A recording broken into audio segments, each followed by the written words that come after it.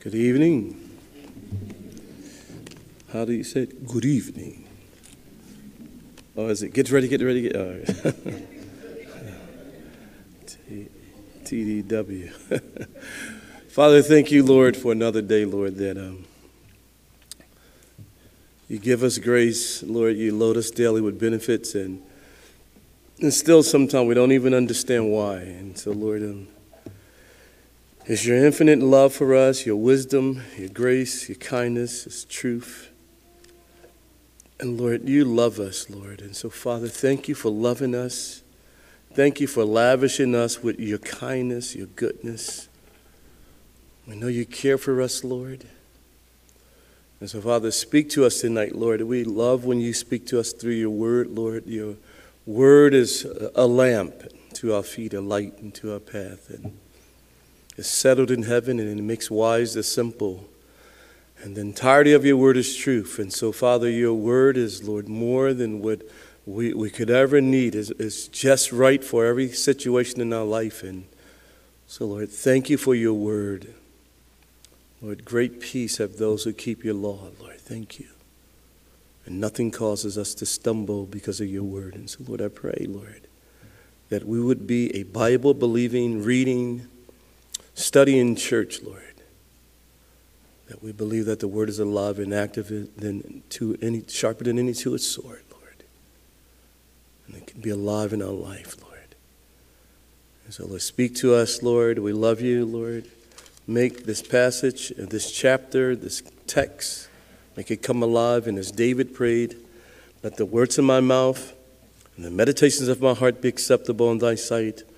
O Lord, my strength and my Redeemer, I do pray in Jesus' name and for his sake. Amen.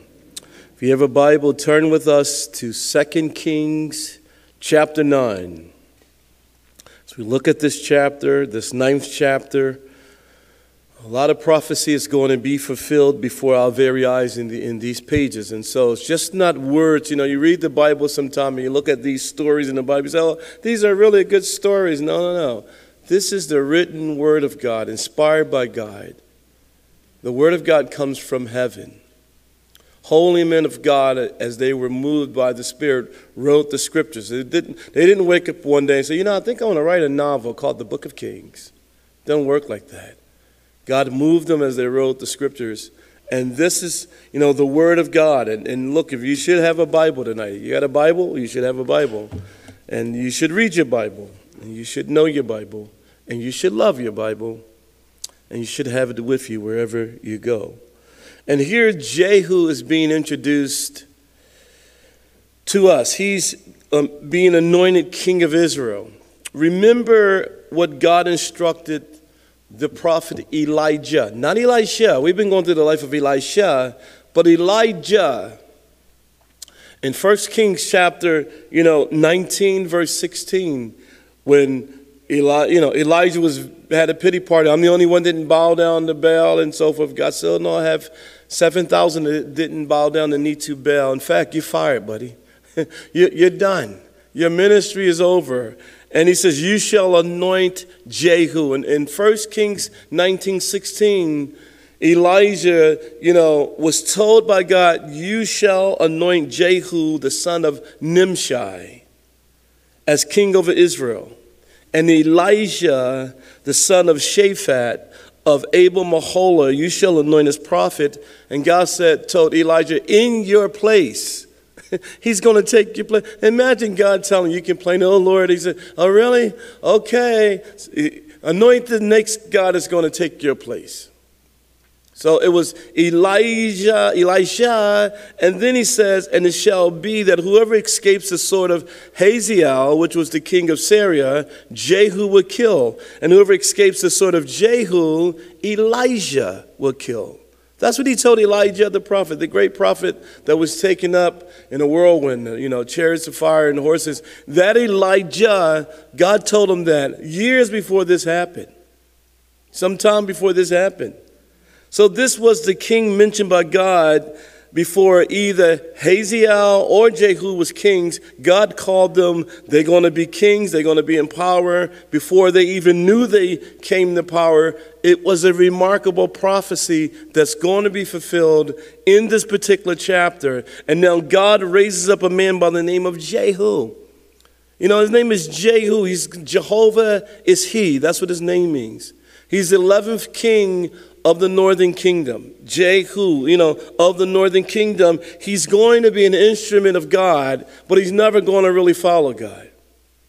God is going to use him for what God wants to use him for. Like somebody could be an instrument of God that never know God. They can be an instrument like King Cyrus. When you read Isaiah chapter 44, verse 28, and Isaiah 45:1, he was anointed, but anointed not that he knew the God of Israel. He was anointed to fulfill God's purpose. He wasn't a believer. So when people see in the Bible that God anointed them, that doesn't mean that they believed in the God of Israel. That meant that God, in some cases, at least 3 times in the Bible, Nebuchadnezzar was called my servant. God called him my servant, my servant. Finally, Nebuchadnezzar did come to know the Lord, but God called him my servant. And here this man is going to be called up, used up by God for a particular purpose. Don't get him mixed up with Jehu the prophet, because there was another Jehu in 1 Kings chapter 16, 1 through 12, and he's also mentioned in 2 Chronicles 19, 2, that's Jehu too. So it's about 4 guys in the Bible named Jehu. But this is Jehu. This is the Jehu that we know of. And this Jehu becomes king and would have a powerful dynasty that would last up to 100 years. 100 years. He would reign, himself would reign for about 28 years from AD 41 to about AD 13 BC. I mean, I'm not AD, but 841 BC to 813 BC, he would reign and be king, and he's not a believer of God. So when you read this, don't think like, oh, this guy must have really loved the Lord. The Lord used him. No, he's not a believer of God. He doesn't believe in the God of Israel. He believes some things about him, but God raises him up. And why did God raise him up? God raises this particular man, Jehu, to execute judgment on the house of who? Ahab. Ahab, the husband of Jezebel. He's gone now, but his sons are still alive. And by the way, while all of this is still going on in this chapter, Jezebel is still alive. So she still has influence over the nation. She was Syrophoenician. She worshiped Baal. Baal was the god of choice. She still had influence over the nation behind the scene. The woman with the makeup on, Jezebel. And it says in verse 1 of chapter 9, and Elisha, the prophet, called one of the sons of the prophets, he probably went to the school of prophets, and said to him, get yourself ready. Take this flax, it's more like it's a cruse of oil in your hand, and go to Ramoth Gilead. Ramoth Gilead was one of the chief city of Gad. It was a city ascribed to the Levites, a refuge city. You read 1 Kings chapter 4, verse 13, 1 Kings chapter 22, verse 4. It was a refuge city. In some cases in the Bible, it was just called Ramoth. Because when you read like Deuteronomy 4:24, you read Joshua chapter 20, verse 8, when it says Ramoth, it's still the same place. It's Ramoth Gilead, which means heights of Gilead. That's what it means. 24 times it's mentioned in the Bible. So Ramoth Gilead is where he's headed. And Elijah tells this servant of his, when you arrive at that place, look there for Jehu, the son, notice this, of Jehoshaphat, and the son of Nimshi, and go in and make him rise up from among his associates, and take him to an inner room.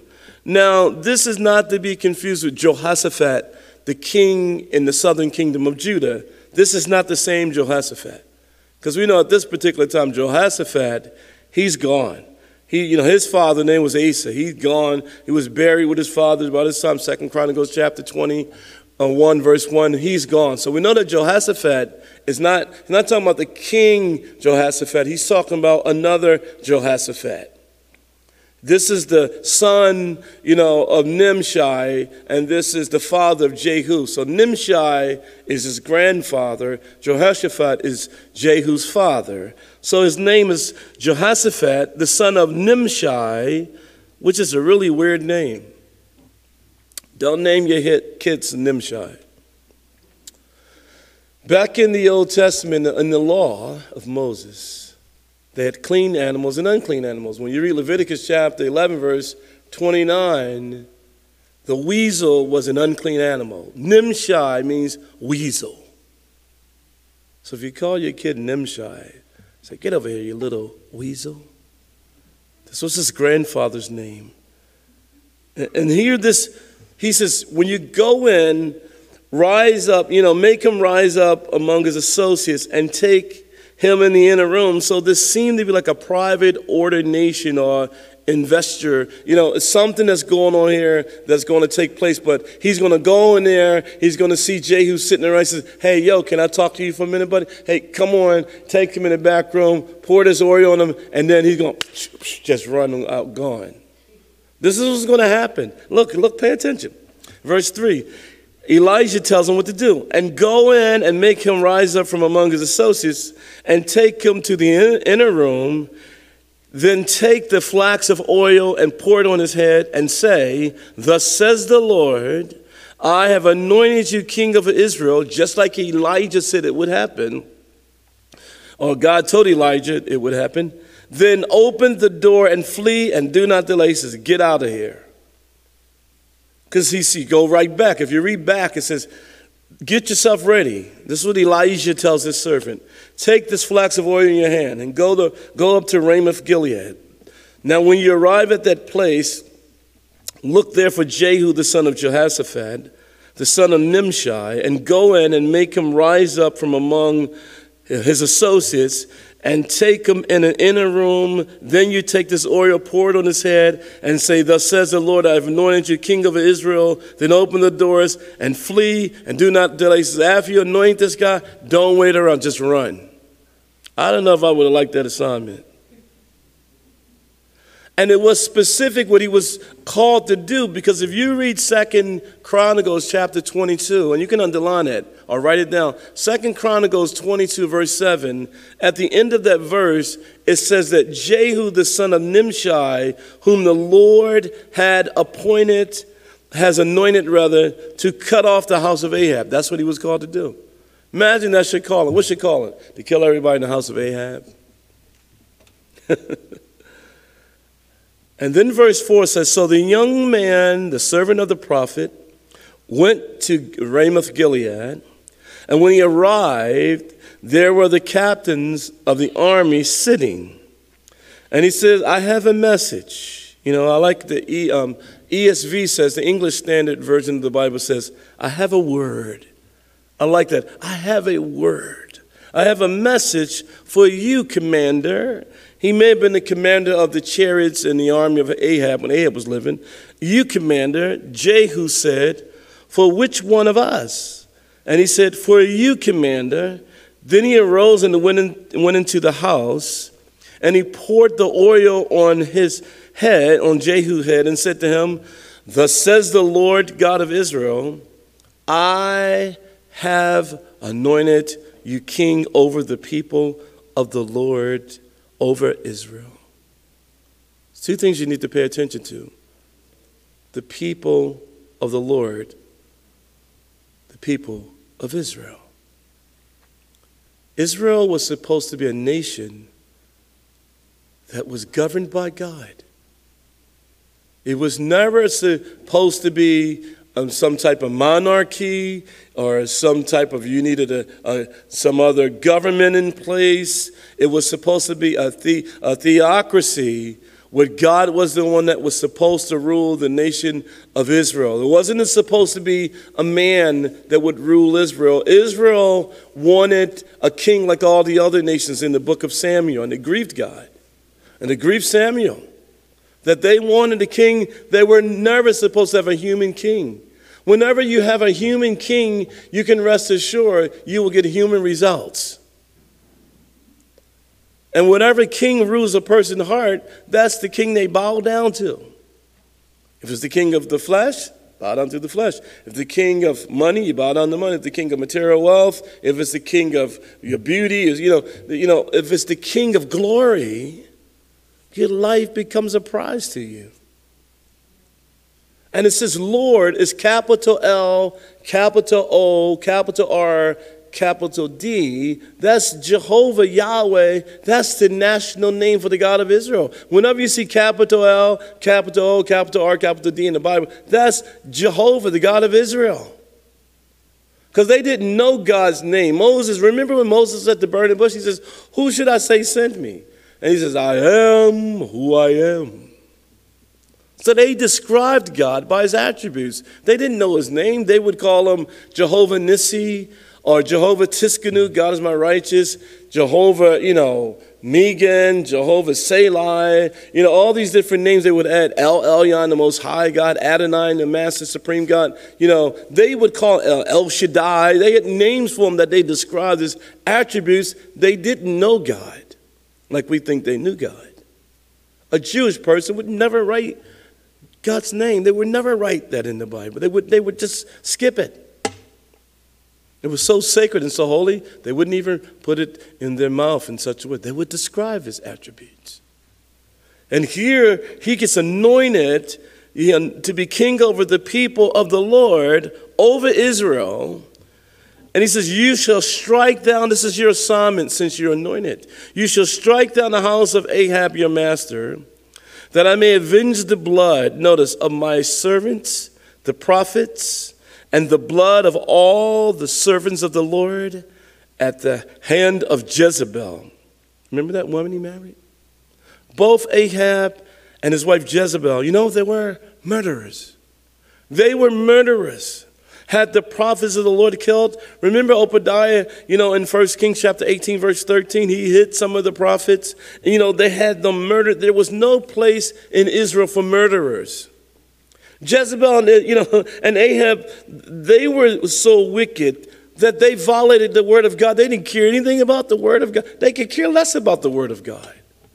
And they ran the nation. The king was supposed to take the book of the law and know it. Deuteronomy, 17, they should know the law. He violated every law he could think of. In fact, he was a murderer. In the law of Moses, in Leviticus chapter 24, verse 17, it says, whoever kills any man shall surely be put to death. He was a murderer. And you read about all the laws about, manslayer and somebody that didn't mean to kill anybody. But when you read Numbers 35, it's real interesting what it says. It says, and these things shall be a statute of judgment to you throughout your generation in all your dwellings. Whoever kills a person, the murderer shall be put to death on the testimony of witnesses. But one witness is not sufficient a sufficient testimony against a person for the death penalty. So you have to have witnesses. The whole nation knew that they were murderers. The whole nation knew that Jezebel and Ahab was murderers. Can you understand it? They ran the country and they were murdered. The entire nation was under the sway of two godless people. And any nation that is ran by godless people, that nation will always be opposing to the word of God, and that nation would never know God's ways and never know the goodness of God and will walk away from the things of God.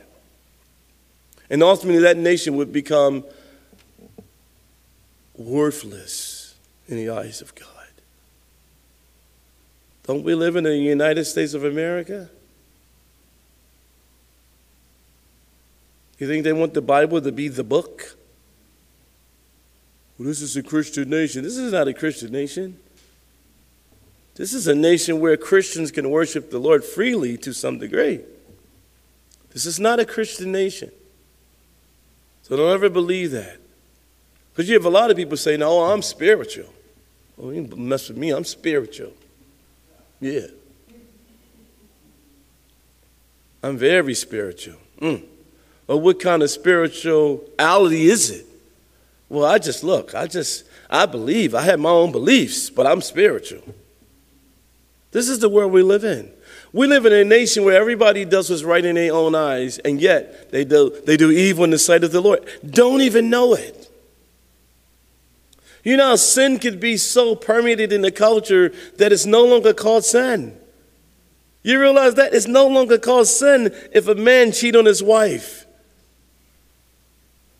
That's no longer called sin if a girl have a baby out of wedlock. That's not sin anymore. To the world standard. These things now, what we call, it's just an affair they had. Come on, you suck it up. It's not a big deal. That's sin. Lying. Well, no, come on, man. They got in a tough spot. They had to do what they had to do. No, they told a lie when they were in a tough spot. And when a nation is ran by evil, when everything goes in a nation, everything will go.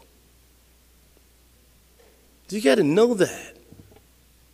We're not living in a world where people say, oh, please give us more Christians. Oh, we would love to have this place to be. Because some Christians believe that they should have a Christian job, a Christian car. Everything get Christian. I'm like, oh, what in the world you don't live? This is earth. What are you talking about? Christian soda bottle, everything got, I'm like, what? It's interesting. It's a godless nation. Verse 8, for the whole house of Ahab shall perish, and I will cut off from Ahab all the males in Israel, both bond and free. So I will make the house of Ahab, notice, like the house of Jeroboam, the son of Nebat, and like the house of Baasha, the son of Ahijah. These were all evil kings too, where they were so evil. Look, for you are a God who takes no pleasure in wickedness. God don't take pleasure in wickedness. Shall evil dwell with him? No, absolutely not. He takes no pleasure with evil. It says the dogs, notice, the dogs shall eat Jezebel on the plot of ground at Jezreel, and there shall be none to bury her. Notice, and he opened the door and fled. This is what this young prophet told him. He said, look, these are the things that you're supposed to kill everybody in Ahab's house, and Jezebel, she's going to die, and the dog's going to just, lick up her blood, and, she's just, and the dog shall eat her on the plot of ground in Jezreel. And he's giving them a prophecy. This was going to happen to Ahab's house. This was going to happen to Jezebel, and Elijah sent me to tell you this. Is that something? And afterwards, the servant of Elijah, what he does, flees, go, bye. Then Jehu came out to his servants of his master, and one said to him, is all well? Because the God took him in his inner room to anoint him. He comes out, and he says, is all well? He says, why did this madman come to you? Speaking of the servant of Elijah. And he said to them, you know the man and his babble. No, because Jehu at this point thinks that this is a prank or some type of joke done on him by his friends. This is what he's thinking. Like, come on, man, y'all guys, y'all playing a game with me. Y'all send this guy out here to talk about I'm anointed king. And he's thinking it's a prank. I like pranks. I do. I like to see them. My favorite one is when you see the tree, the guy like he's like a tree, and you walk by and you go, gotcha, and the people, they fall. I like pranks. I think pranks are fun. I like them, I don't like what they've done to me, but I like them, It says, and they said, a lie, tell us now. So he said, thus and thus, he spoke to me saying, thus says the Lord, I've anointed you king of Israel. Then each man hastened to take his garment and put it under him on the top of the steps. And they blew trumpets, saying, Jehu is king.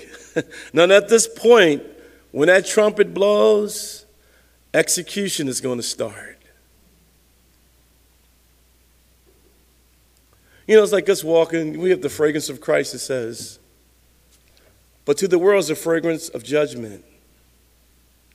You know, it was like in the Roman Empire when they would conquer a city or something. They would come and take the prisoners with them. And when they came back home, they would have this huge parade, this processional, and they would walk through the city, and they would have all these roses and flowers. And to the Roman soldiers, when they walked through after they had defeated their enemy, it was like the most wonderful, I don't know if you like the smell of flowers, it was one of the greatest fragrant smells to the nose, you know, and it's just, you could smell it. But those prisoners, when they smelled those roses, it meant death. It meant death. They didn't want to smell no roses. They was chained, going to the execution chamber, however, how they was going to be executed. So they're interested.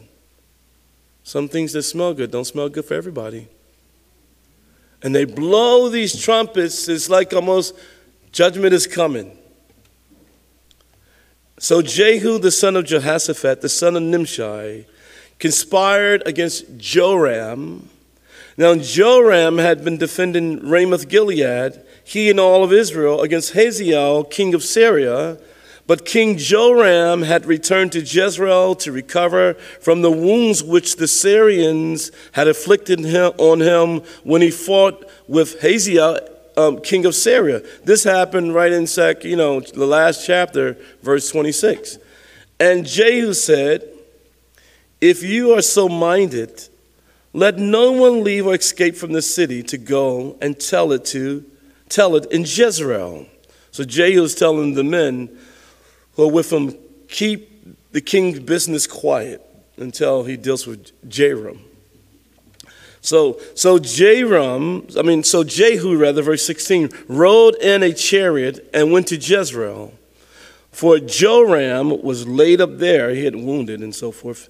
And Ahaziah, king of Judah, had come down to see him, to see Joram. So he came to visit the king of the south. The king of the south came to visit the king of the north. He's wounded. He got wounded in the battle in 2 Kings 8:26. Now he comes down, and now Jehu is on the run here. You got to watch this. It says, "Now a watchman stood on the tower in Jezreel, and he saw the company of Jehu as he came, and said, 'I see a company of men.'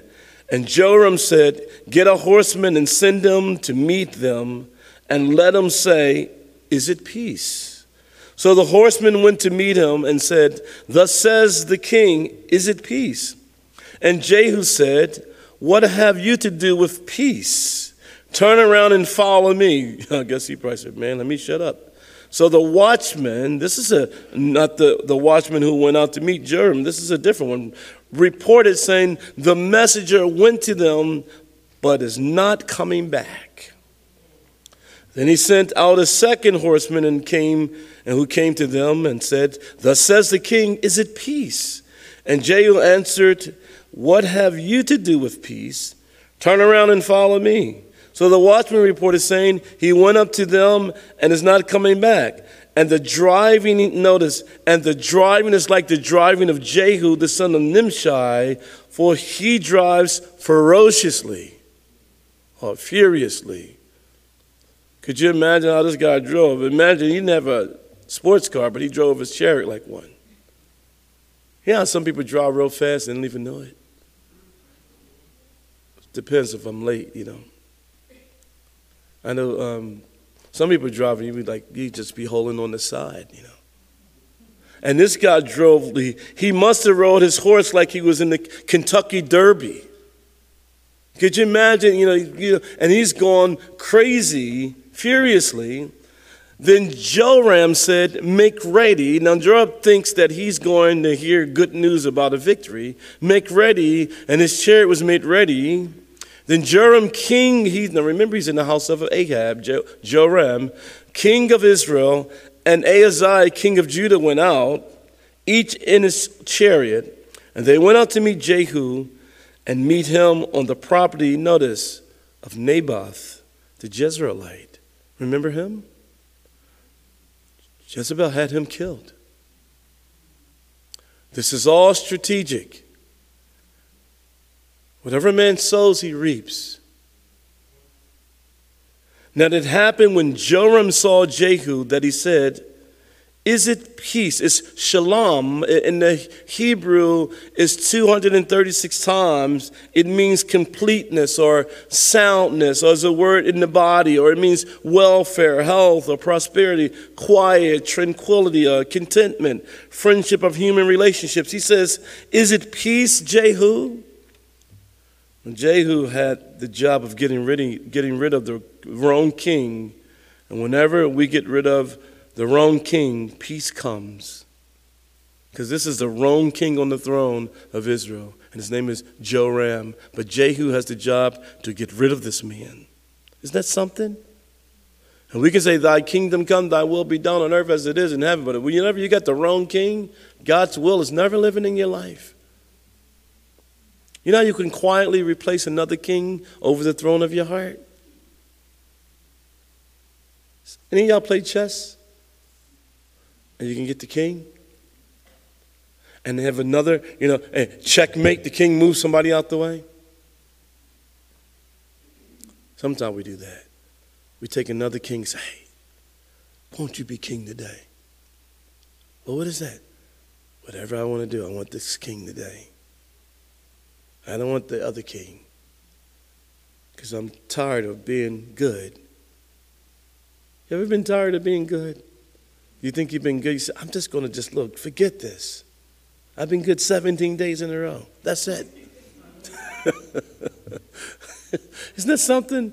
How we could be that way in our minds. Like, I've been good all this time, and I just took one drink and everybody coming down on me. I'm like, what? Are you kidding me?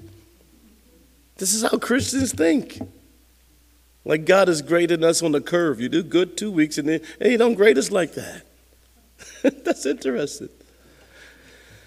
It says, is it peace, Jehu? So he answered, what peace? Notice what he says. As long as the harlotries of your mother Jezebel and her witchcraft are so many, there is no peace for the wicked, says the Lord. How can you have peace with wicked people? Isn't that something? Peace can only come when it's associated with righteousness and holiness. It doesn't come any other way. The man that schemes and plots can't discover peace. Christ is our peace.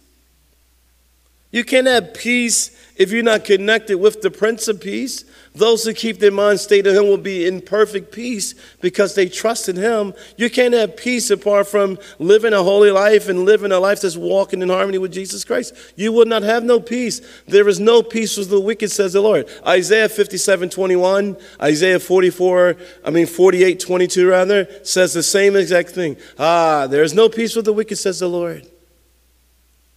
If you see somebody always disturbed and they're always angry and they're always spazzing out, peace can't rest in pride. Peace can't rest in rebellion. It can't rest in envy. It can't rest in strife or jealousy or arrogance. Peace don't rest there. That's not a place where peace can be found. Joram couldn't have peace because he was living in total disobedience to God's word. You know what the psalmist says in Psalm 119, 165? Great peace is shalom. Grace, peace have those who love your law, and nothing causes them to stumble. You see somebody who have peace? I guarantee they love the Lord and they love his word. I guarantee, some people say, well, I'm struggling and, I don't know how I'm going to make it. And, everything is falling apart in my life and I don't even understand why. I don't know how did this happen to me? Why me? Peace. I guarantee you, look, Paul says this. Here's the remedy for peace. Being anxious for nothing. And it means not one single thing, nothing at all.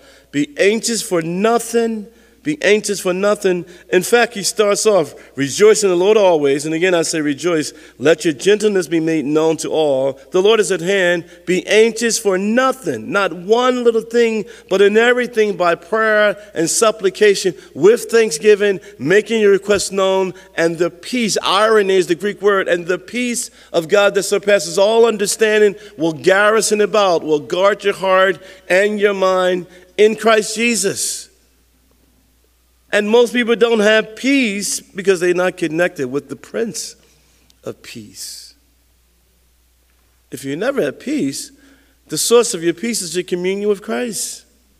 He is our peace. Ephesians 2:14. He is our peace. And if you don't have that peace, you're probably meditating on the wrong stuff all day. You know, Paul says, finally, brother, whatever things are true, whatever things are noble, whatever things are just, whatever things are pure, whatever things are lovely, whatever things are of good report, is there any virtue or anything praiseworthy? Meditate on these things, the things which you've learned and received and heard and saw in me, these do, and the God of peace will be with you.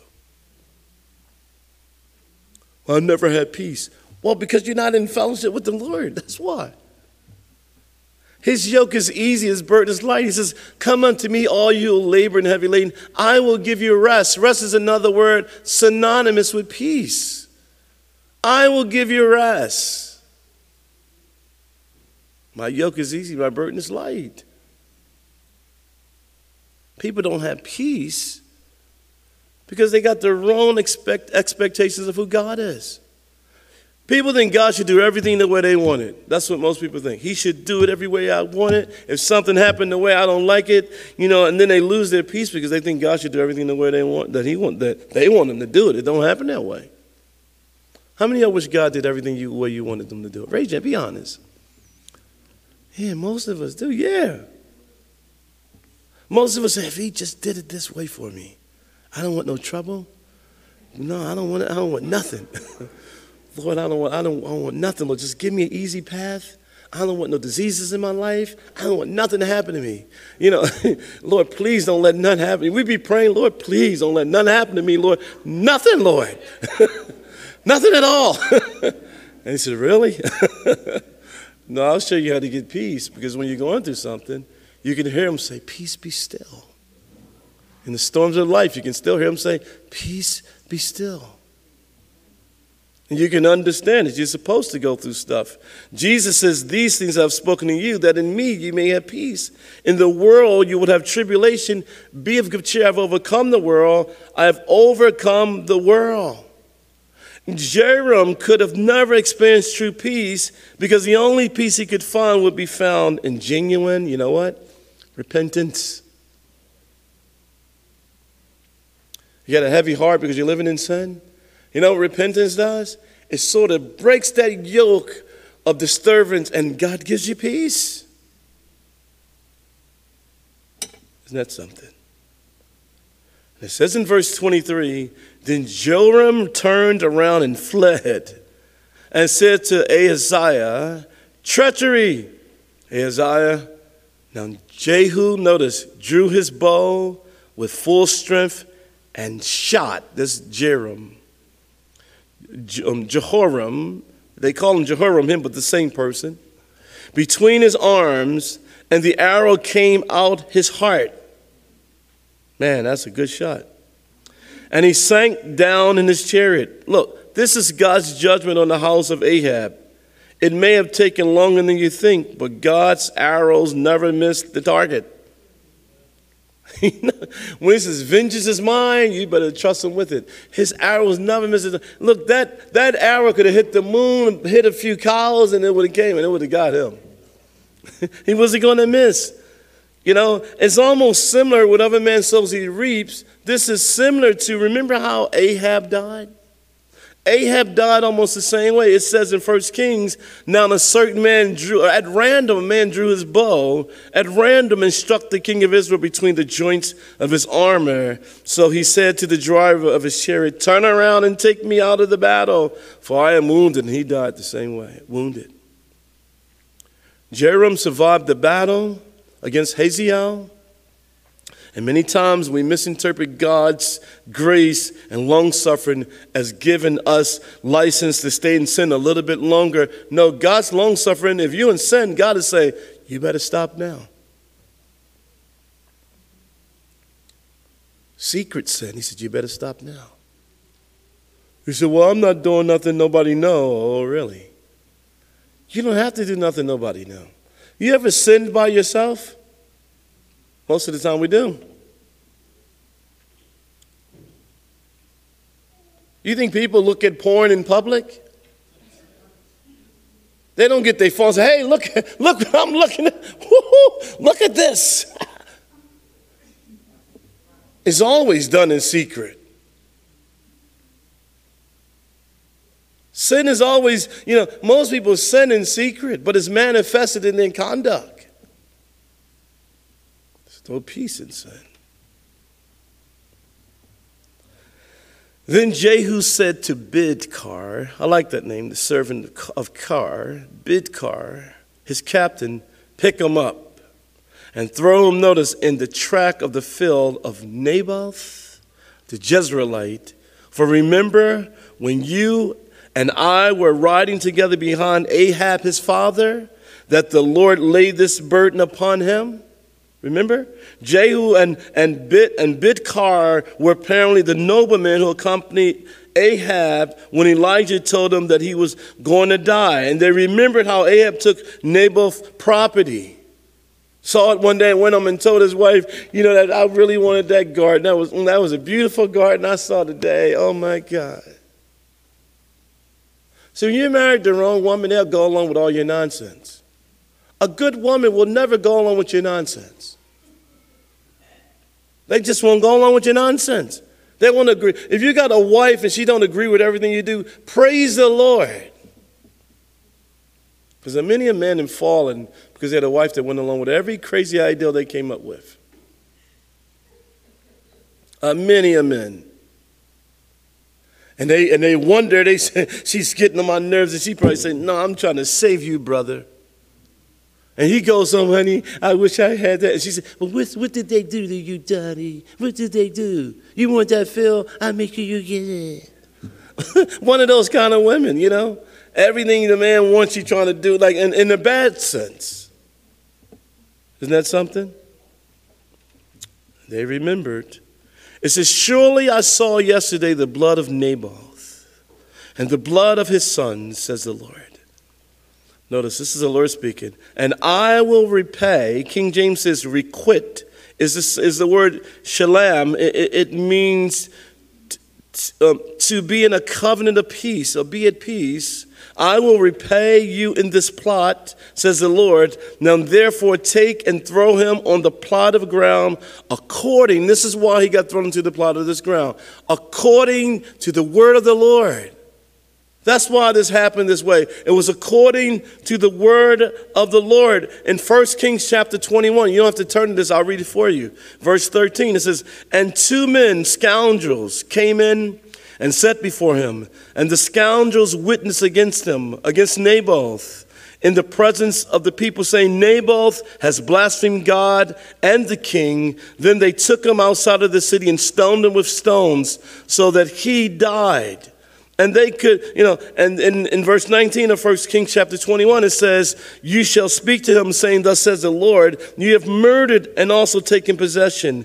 And you shall speak to him, saying, thus says the Lord, in the place where the dogs lick the blood of Naboth, dogs shall lick your blood, even yours.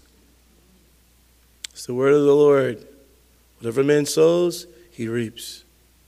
An eye for an eye, teeth for a tooth for a tooth. Imagine that.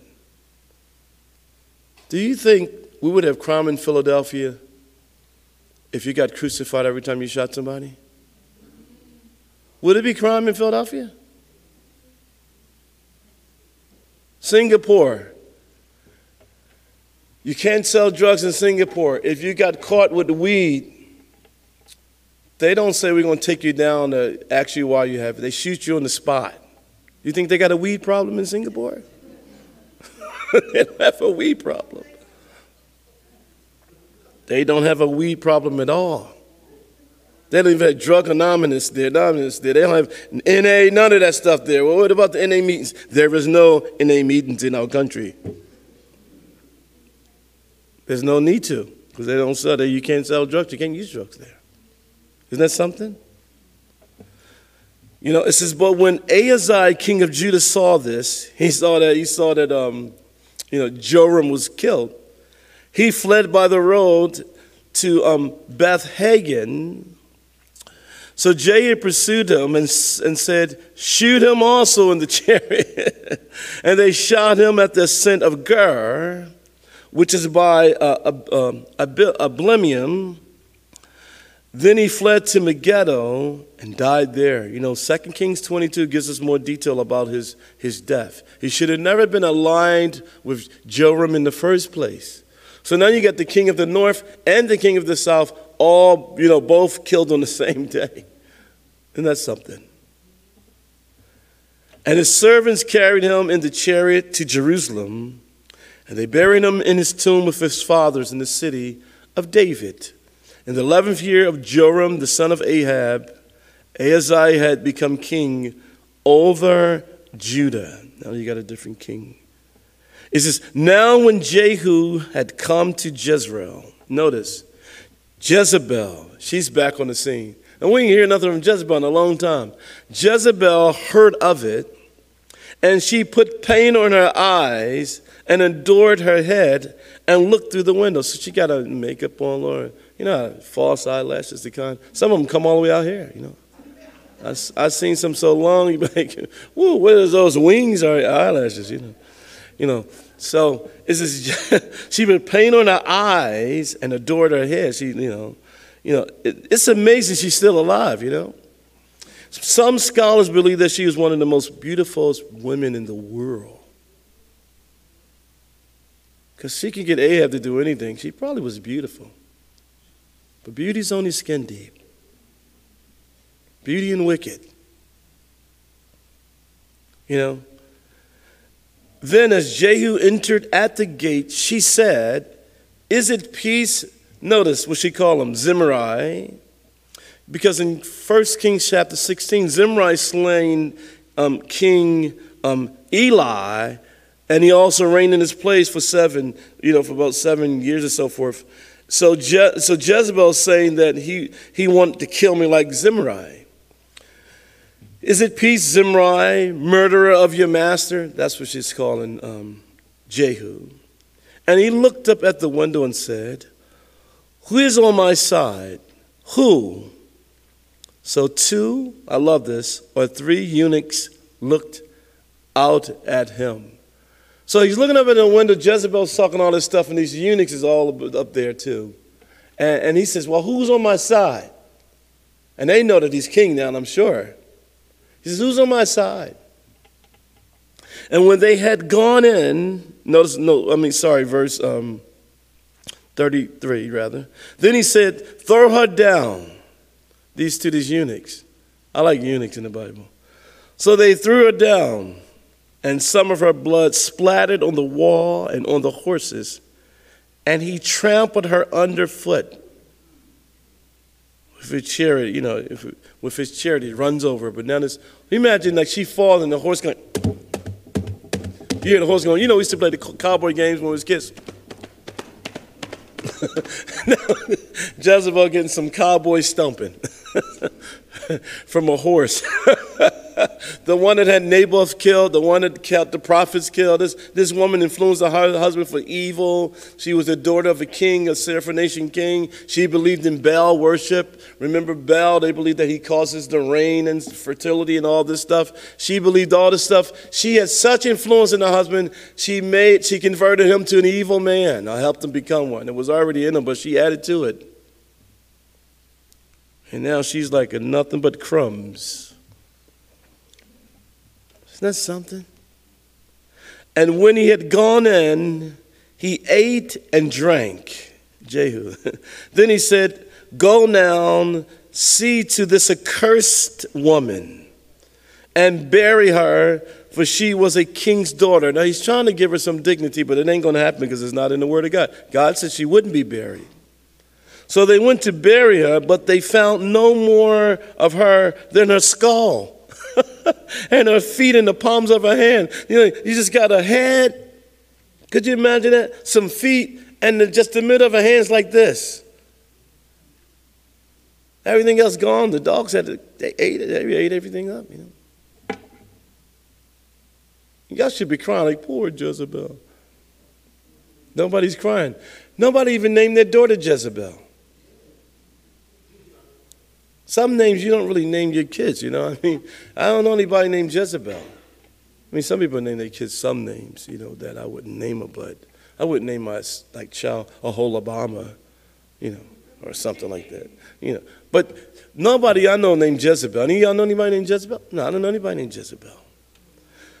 So they went to bury her, but they found no more of her than the skull and the feet and the palm of her hands. Notice, therefore, they came back and told Jehu, and he said, this is the word. He realized now, this is the word of the Lord, which he spoke by the servant Elijah the Tishbite, saying, on the plot of ground at Jezreel, dogs shall, notice, eat the flesh of Jezebel.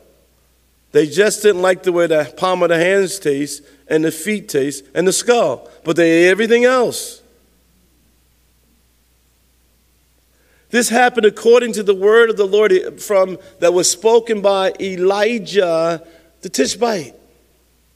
We say, well, how in the world do we know that? When you go back to 1 Kings again, chapter 21, verse 23, it says that, and concerning Jezebel, the Lord also spoke, saying, the dogs shall eat Jezebel by the wall of Jezreel. The dogs shall eat whoever belongs to Ahab and dies in the city, and the birds of the air shall eat whoever dies in the field. Jezebel appears to be,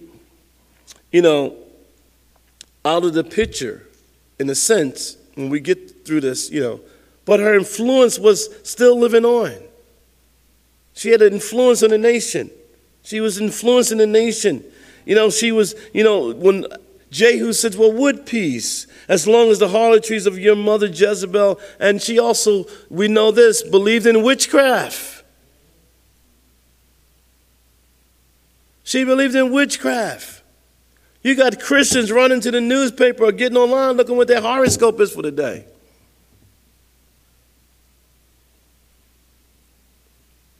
Amen. And they think that, oh, well, what are you? Like the man said, oh, well, I'm a Sagittarius. And the woman said, I'm a Sagittarius. Said, well, what's your husband's sign? He's a drunk and we're not compatible. Isn't that something?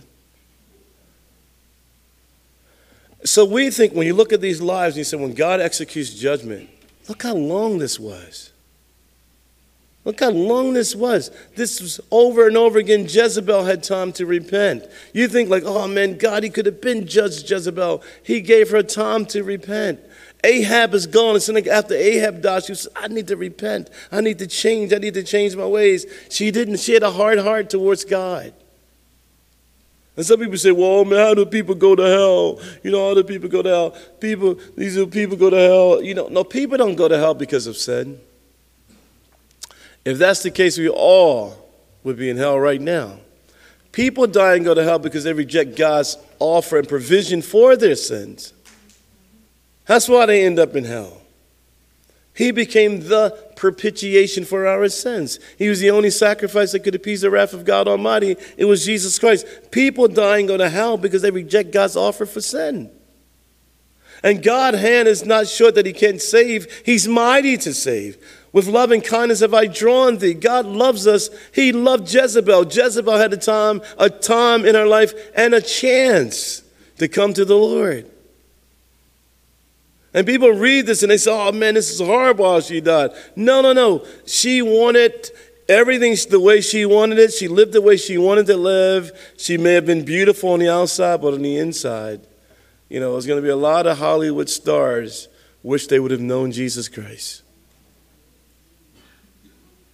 We have a lot of people that have everything in this world, and they would have wished they would have known Jesus Christ. Isn't that something? You can have everything and don't know Jesus Christ and perish and die in your sins? She died in her sins. You think that Ahab got killed. You heard about your son. She should have been, look, Jehu, look, I need to repent. Been living all these years serving their own God. You know how people live year after year and they serve their own God? And they never change? And you try to go tell them about Jesus and they look at you. You know what they tell you? That's good for you. That is good for you. That is good for you. When you say, no, but God so loved the world that he gave his only begotten son, that whoever believes in him won't perish like Jezebel. They won't perish, but they have everlasting life. God sent his son in the world not to condemn the world, but that through his son the world might be saved. Look, man loves darkness rather than light. He's agape darkness, but God says, no, I am the way, the truth, and the life. I can take you out of darkness. God demonstrated his love towards us while we were still sinners. Christ died for the ungodly. Jesus said, I came for those who were sick, not those who didn't need a physician, but those who needed a physician. And as people, they reject God's offer over and over and over again. There is a way that seems right to a man, but the way there leads to destruction. There is a way that seems right to a person, and over again, you can be right in their face every day and say, look, God has a plan for you. And you know what happens? You read 2 Corinthians 4:4. It says the God of this age is blinded, not their eyes, their minds. And they believe the lie. They're given over to the lie. They believe that life could just be, life is like a ball of chocolates. I can do whatever I want to do. And at the end of my life, the good is going to outweigh the bad. Well, let me tell you something, brother or sister. If you think the good is going to outweigh the bad, there is none good, no, not one. That's why we come to a good God to save us. That's why. And there's so many people today, they think like, oh man, I have time. There is time. You look, I know I have time. You don't have time because you don't know what tomorrow is going to bring. Give your life to Jesus Christ today. Today is the acceptable time to give your life to Christ. This woman perished in her sins. And God was long-suffering towards Jezebel. Years that went by. And there's a lot of Jezebels and Johnny Bells or whatever else you want to call them out here saying, oh, get out of here. No, I'm Muslim, or I'm this religion, or I'm that religion. Oh, that's good for you. I have my own way. I'm Mormon. I'm a Mormon. Don't you see I got a tie on? I believe the same thing you believe on. No, you don't. I'm a Jehovah's Witness. Don't you tell me about us 144,000. I might be one of them here. No, you know what you're talking about. They really bother me sometimes. 144,000, that's all going to get into heaven? Well, what do you do with the two prophets in Revelation chapter 11? And what do you do with Genesis chapter 5 when Enoch was found not and was taken away? That's 3 more people. So that's 144,000 plus 3. You got a problem. They don't know God. Jehovah's Witnesses is a cult. They don't know God. They would die in their sins. Jesus says, if you don't think I'm the one who God sent in John chapter 8, verse 34, you would die in your sins. You would die in your sins. You would perish. And that's a sad place to be. And it says, on the plot of ground at Jezreel, dogs shall eat the flesh of Jezebel. Notice verse 37. And the corpse of Jezebel shall be as refuge. This is dung.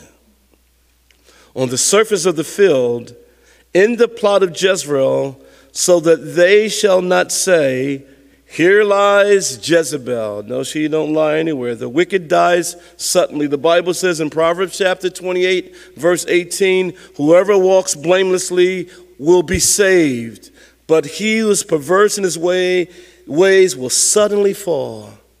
Will suddenly fall. The fear of the Lord prolongs days, it says in Proverbs chapter 10, verse 27. But the years of the wicked will be shortened. They will be cut off. Their light will be snuffed out.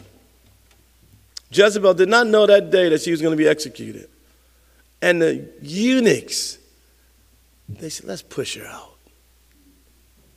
Oh, wicked woman. Could you imagine mentioned 19 times in the Old Testament, Jezebel. 13 times in 1 Kings, 6 times in 2 Kings, and then, she's mentioned once in the New Testament in the revelation of Christ, but there's never nothing good written about her. Would I ever want my name written in the Bible and nothing good about me written about me? There's nothing written good about Jezebel. Nothing. She was an evil woman. And God says, I have no pleasure that the wicked should perish, but that they would turn. Do you realize that? When a person step out of this side into eternity and don't know the Lord, I think it breaks his heart. I think it breaks his heart. And I know it breaks his heart because he would never put in the Bible in 1 Timothy chapter 2, God who desires that all come to the saving knowledge of the truth. That is his desire. That is his will. And that don't happen to a person that don't know the Lord, that die and be eternally separated from God in a place called hell. I think it breaks his heart. Wouldn't that break your heart if you created something and it didn't want nothing to do with you? If you had a kid and they didn't want nothing to do with you, that would break your heart. Wouldn't that break your heart? It breaks the Father's heart. It breaks the Father's heart when people don't come to the Lord and they die in his sins. That breaks the Father's heart. Let's stand up as we pray. Father, we thank you for your love for us, Lord, your grace, kind hand upon our lives. You know us, Lord. You know us. And Father, I pray, Lord, that we recognize, Lord, that we should trust in you, Lord, and do good. And Father, that we would be at a place in our lives where we would dwell, Lord, as you told the psalmist, in the land, and feed on your faithfulness, so that we can delight ourselves in the Lord, and you shall give us the desires of our hearts, Lord, that we would commit our ways to you, Lord, and trust in you, Lord. And you'll bring everything in our life to pass, Lord, we know that. And you shall bring forth your righteousness in our lives, Lord, as a light, and your justice as the noonday, as the psalmist wrote. And so, Father, we love you. We praise you, Lord. We pray for our unsaved family members and friends that don't know Jesus Christ. We pray that you would save them, Lord. We pray that we don't beat them over the head with the Bible and be a pest or be a headache, but that we be on our knees praying, Lord, and we would be intercessors, that we would be crying out to the Lord to save our siblings, save our children, our co-workers, those around us, save them, Lord. And that we do it in such a way, Lord, that our hearts are broken. And so, Father, Lord, you know how to move by your Spirit, Lord. We love you, Lord. We honor you. We praise you, Lord. And so, Father, I pray, Lord, we know you hear our cry. We know you hear our prayer. Lord, you can draw our loved ones back to you, Lord. And the things that are impossible to men are possible with you. And we believe in an impossible God. And so, Father, please save, Lord. Please help us. Let us be a light to those we love. Put us in a place, Lord, we would be so ready to cry out on the behalf of others. Father, make their life so miserable that they come back falling saying, what must I do to be saved? So we love you, Lord. We honor you. We praise you. We thank you in advance for all the backsliders that's going to come back here, all the people that we thought that would never be in, Lord, that they don't come running in here to this church. We won't have room enough for them. Praise the Lord. So, Lord, bless these people here who study with us every Wednesday night, Lord. What a blessing to see so many people at a Bible study on a Wednesday night. What a blessing. So, Lord, thank you for the people here that love you, Lord Jesus. We honor you. We praise you. And it's in the matchless name of Jesus Christ we pray. And let all God's people say amen.